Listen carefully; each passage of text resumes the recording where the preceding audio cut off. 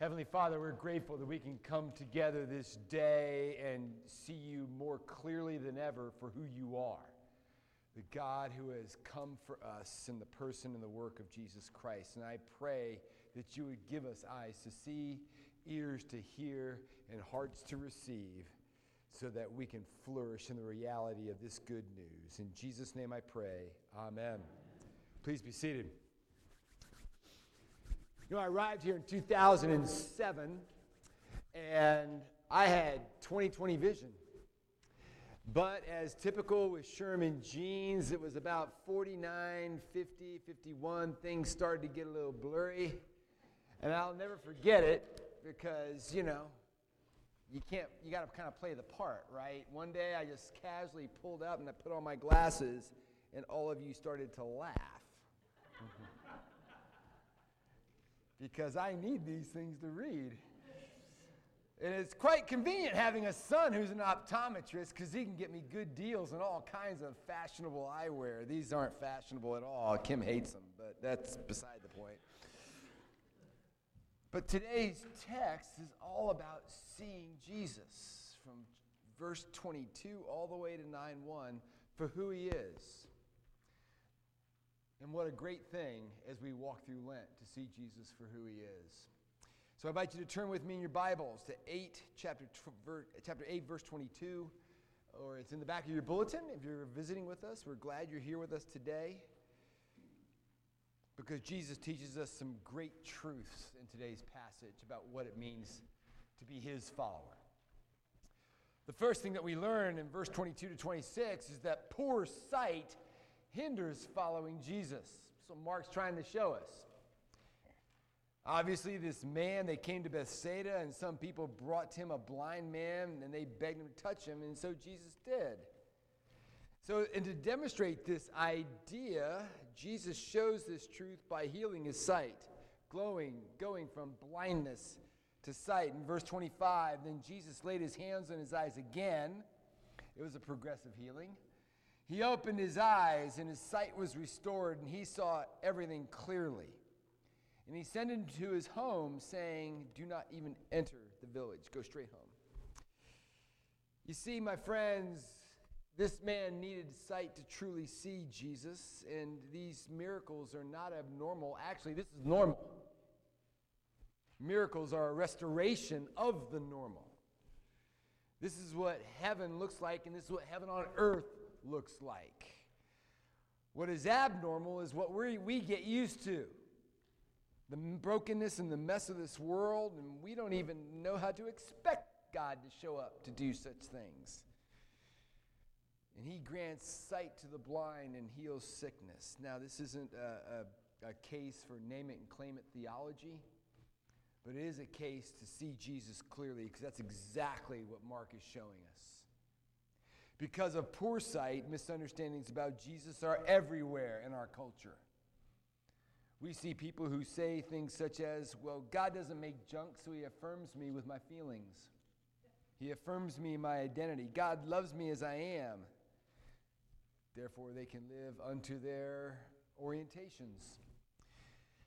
And those are half-truths, right? God does love me where I am.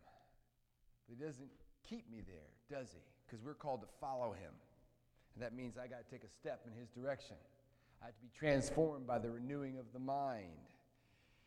And so, my friend, poor sight hinders true following of Jesus, and we need to take note of that as we go to this next section. Because Jesus sees his mission in verse 27 to 33 as one of costly grace. Verse 33.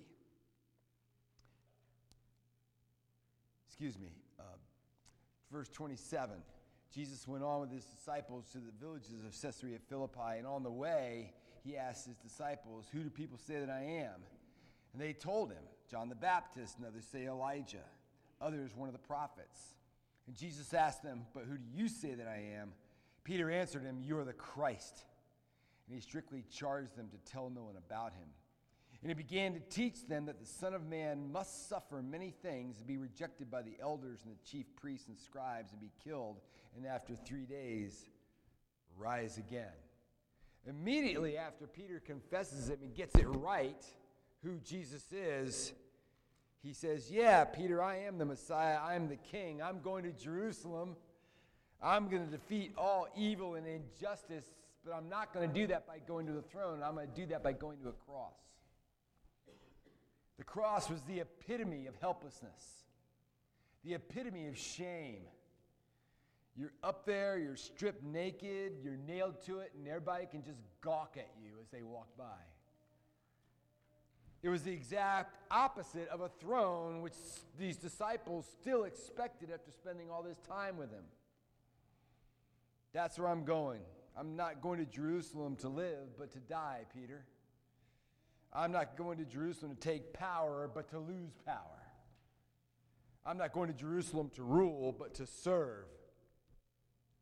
That's how I'm going to defeat evil and put everything right.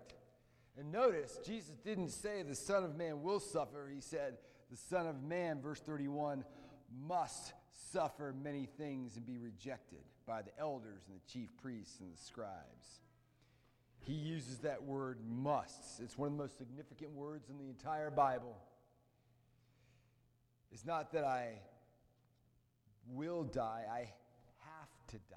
It's absolutely necessary that I die. The world can't be changed or renewed. Your life can't be renewed, revived, unless I die for you. Well, why is that? I mean, why did Jesus have to die for us after all? Well, lots of books have been written about it, and there's lots of atonement theories. I'm going to try to attempt to narrow these down to three big categories. Number one, Jesus needed to die for us personally. Number two, legally. And three, cosmically. So let's dive into these. First, it was absolutely necessary for Jesus to die for us, each and every one of us, personally. Scholar William Vanstone some years ago wrote a book called Love's Endeavor and Love's Expense, and he says that no matter what their experience, all human beings, even from childhood, were deprived of genuine love, know the difference between false love and true love. We all know the difference between fake love and authentic love. He says the difference is in fake love, or false love, your aim is to use the other person to fulfill your happiness. So your affection and your love is conditional. You do it only as long as the person is affirming you and meeting your needs. It's not vulnerable at all. You kind of hold back so you can cut your losses if necessary. The aim is to use the person to fulfill your happiness, and therefore, it's conditional. But in true love, your aim is to spend yourself and use yourself for the happiness of the other, because your greatest joy is in the other person's joy. Therefore, your affection is unconditional, and you give it regardless of whether that person is meeting your needs or not. And it's radically vulnerable. You spend everything, you give it away, you hold nothing back.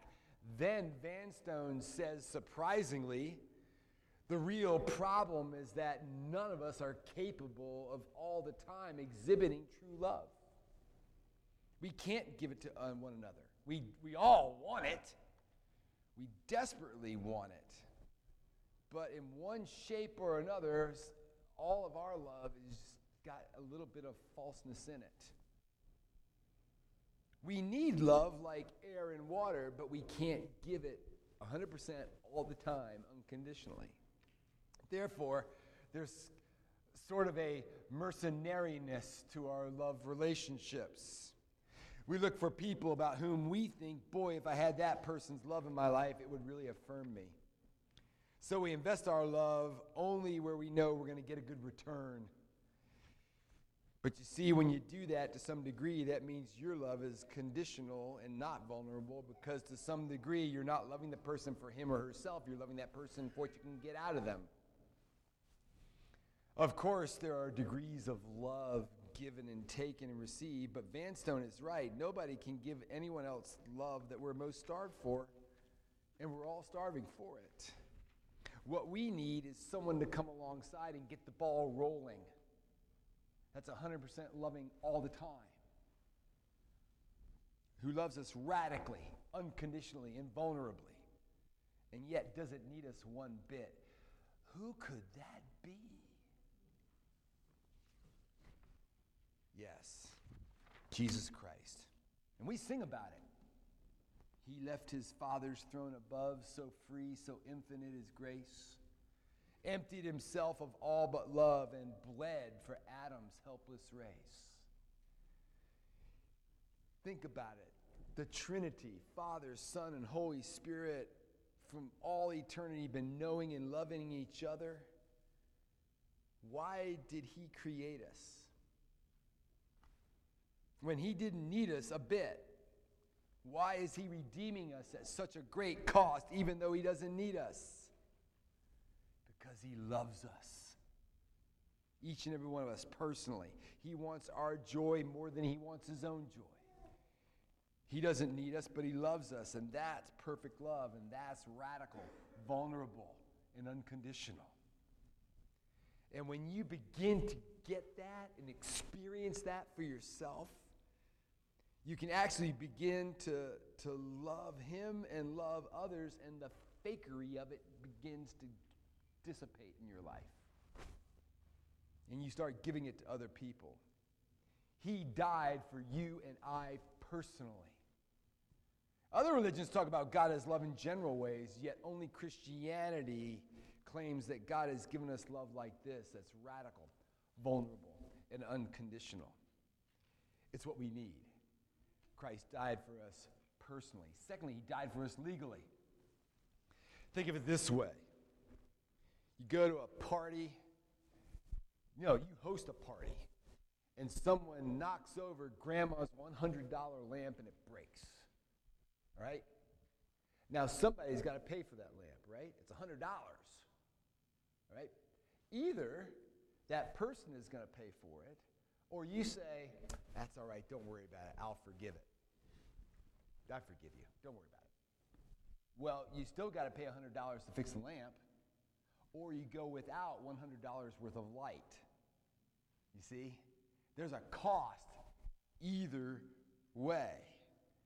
Someone's going to absorb the cost. And this doesn't just work in the economic level, it works in the relational level as well. When someone really wrongs you, speaks poorly about you, robs you of your reputation, that person takes away something from you that you'll never get back. There's a sense of debt that they owe you. There's a sense that justice has been violated and you just can't shrug it off. And once you realize and you sense that debt, there's only one or two ways to go, right? One is you can try to make that person pay. You can try to harm their opportunities. You can hope for and actually affect suffering on their part. Because they made you suffer, you're going to make them suffer. So you try to do that and make them pay. And you can, and you do. But there's a problem with that, isn't there? As you're making them pay the debt off, you're making them suffer and harming them because of what they did to you, you're becoming like them. You're becoming harder, colder, becoming like the perpetrator. What else can you do? You could make them pay, or you could forgive them. Just forgive them. When you refuse vengeful thoughts, though you want so much to have them, but you refuse vengeful thoughts and actions, it hurts. When you refrain, when you forgive, it can be agonizing. You're suffering.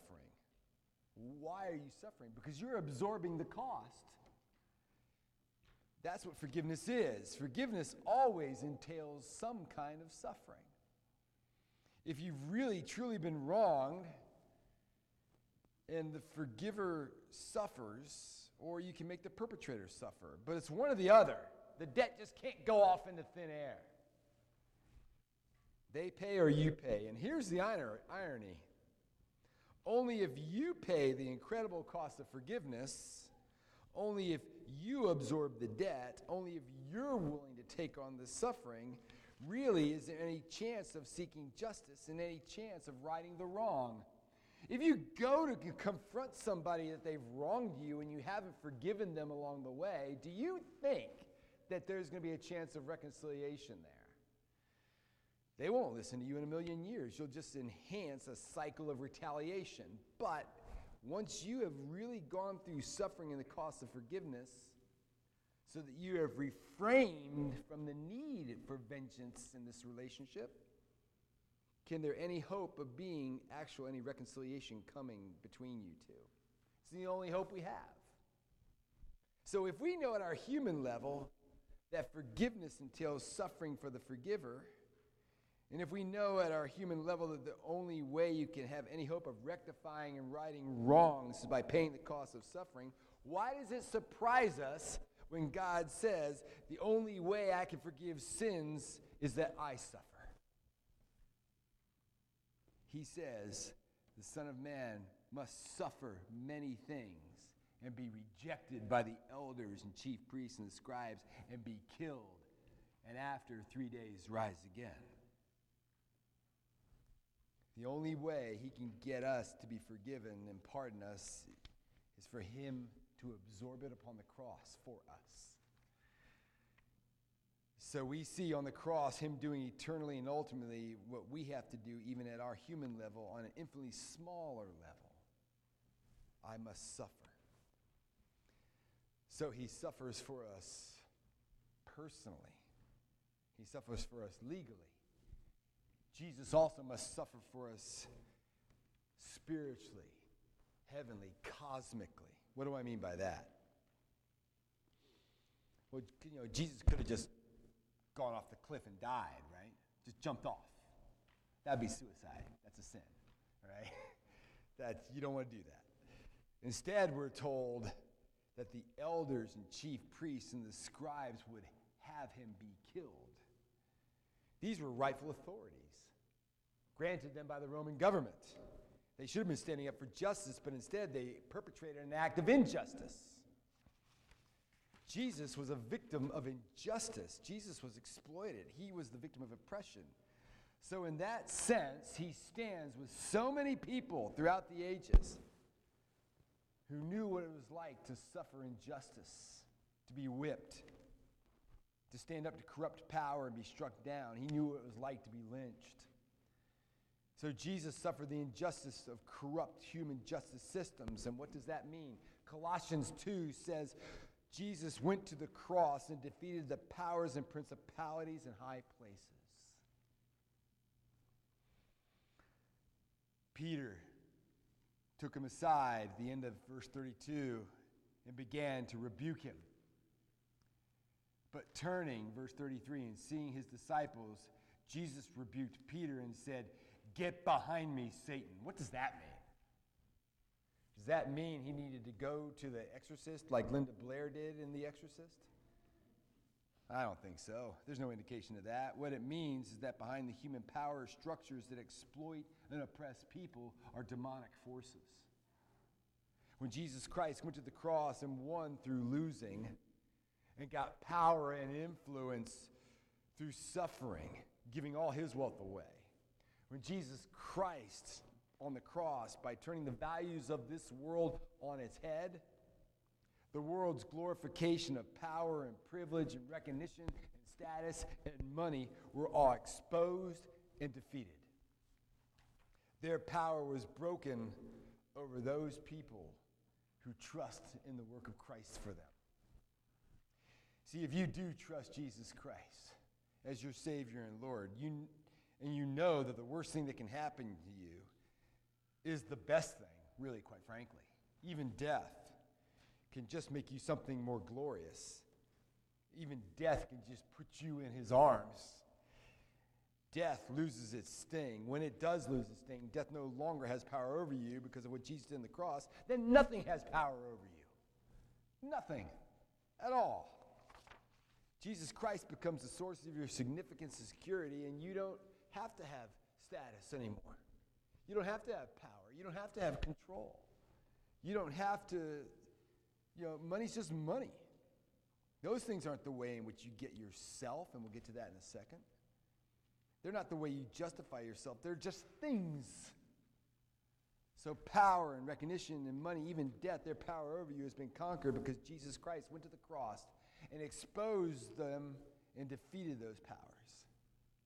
That's why Jesus had to die. He died for us personally, legally, and heavenly. Now, what I just did was give you 3 reasons Jesus had to die. And if he wouldn't die, our lives could not be transformed by his love. We could not receive pardon and power and forgiveness of our sins. And the world's evil could not be broken over us. But Jesus had to die in order to accomplish those things in our lives and transform us into new creations. Because there are 3 global theories of Christ's atonement. There's Christus Victor, defeating the powers of evil.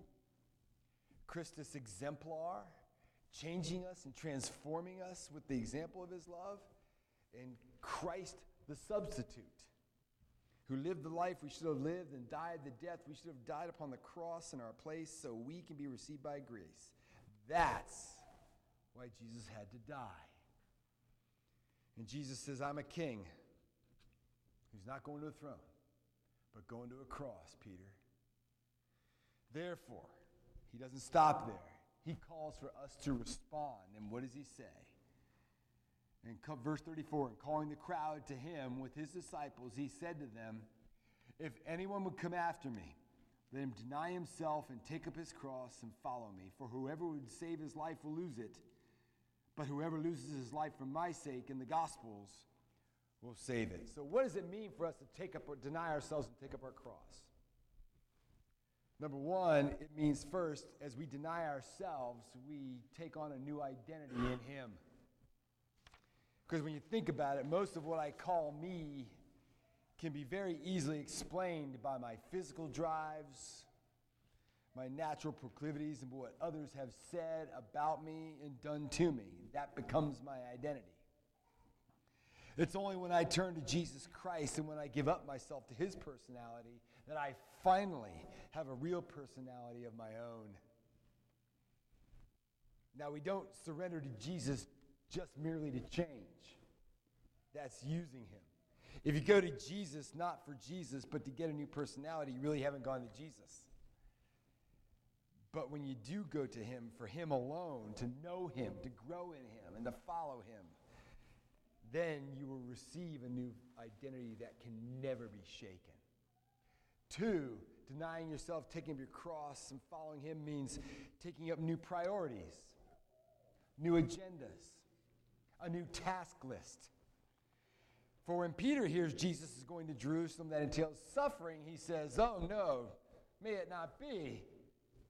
Jesus rebuked him. Why? Because Peter had a task list for Jesus for being Messiah. And it didn't have on it crosses, and it didn't have on it suffering. He thought Jesus was going to get him to that agenda for Peter's life. So Jesus rebukes him. But look, you can't have Jesus in your life like that. You can't have Jesus with your agenda, your task list. Because the task list at the end is just using Jesus for your means and for your end. Because Jesus is a king. And you don't negotiate with a king, by the way. If we have a king, you just lay your sword at his feet and say, I will go where you have me go, my liege. If you say to Jesus, I'll obey you if, you're not obeying, you're negotiating. But don't forget, Jesus is not just a king. You know, if he was just a king, you would submit to him and you wouldn't necessarily like it at all, ever. Because he's just a king. You'd submit to him because you have to. But this is a king who went through the cross for you. Why wouldn't you submit to him? Why wouldn't you surrender it all to him when he's laid it all for you? Because we can trust him. Lord, whatever you do, whatever you say, I will do. Whatever you send, I will accept. Because in the garden, you said to your heavenly Father, Father, not my will, but yours be done. How can you come to grips with someone who gave himself utterly for you without giving yourself utterly to him? When Jesus says, take up your cross, he means die to your self-determination, die to the control of your own life, die to your own agenda, and jump on Jesus' agenda for you. He gives you a new identity, a new task list. And third, denying yourself, taking up your cross means he gives you a new hope. What's that new hope? Verse 1 of chapter 9, truly I say to you, there are some standing here who will not taste death until they see the kingdom of God after it has come in power. Some people have thought what he is saying is that that particular generation won't pass away before he returns to earth. That's not what he's saying, because it didn't happen. And the church has cherished and loved this passage well beyond the death of that generation. Jesus is saying life in my kingdom starts in weakness, begins with repentance and relinquishment of life, denying yourself, taking up your cross, and following him, admitting that you need a Savior, not just an example for how to be a good Christian. You need someone to actually fulfill all the requirements and pay for your sins. That's weakness. But it won't always be weakness. Because someday, in the new heavens and the new earth, love will finally triumph over hate. Life will totally triumph over death. And in that generation, and continuing on to our generation, we will begin to see in stages the kingdom of God coming in power. Power as he transforms us by the renewing of our minds. They saw the resurrection. Later they saw Pentecost and the power of the Holy Spirit coming upon the church. But he says, even now you'll begin to see the kingdom of God starting in weakness, but in the future more and more you will see its power. Therefore, whatever it costs you to follow me, it will be made up for infinitely more in the days to come. Lose your life, and you will find it. C.S. Lewis said it this way: give up yourself, and you will find your real self. Lose your life, and you will save it. Submit to death, death of your ambitions and favorite wishes every day, and death of your whole body in the end. Submit with every fiber of your being, and you will find eternal life. Keep back nothing. Nothing that you have not given away will really be yours. Nothing in you that has not died will ever be raised from the dead. Look for yourself, and you will find in the long run only hatred, loneliness, despair, rage, ruin, and decay.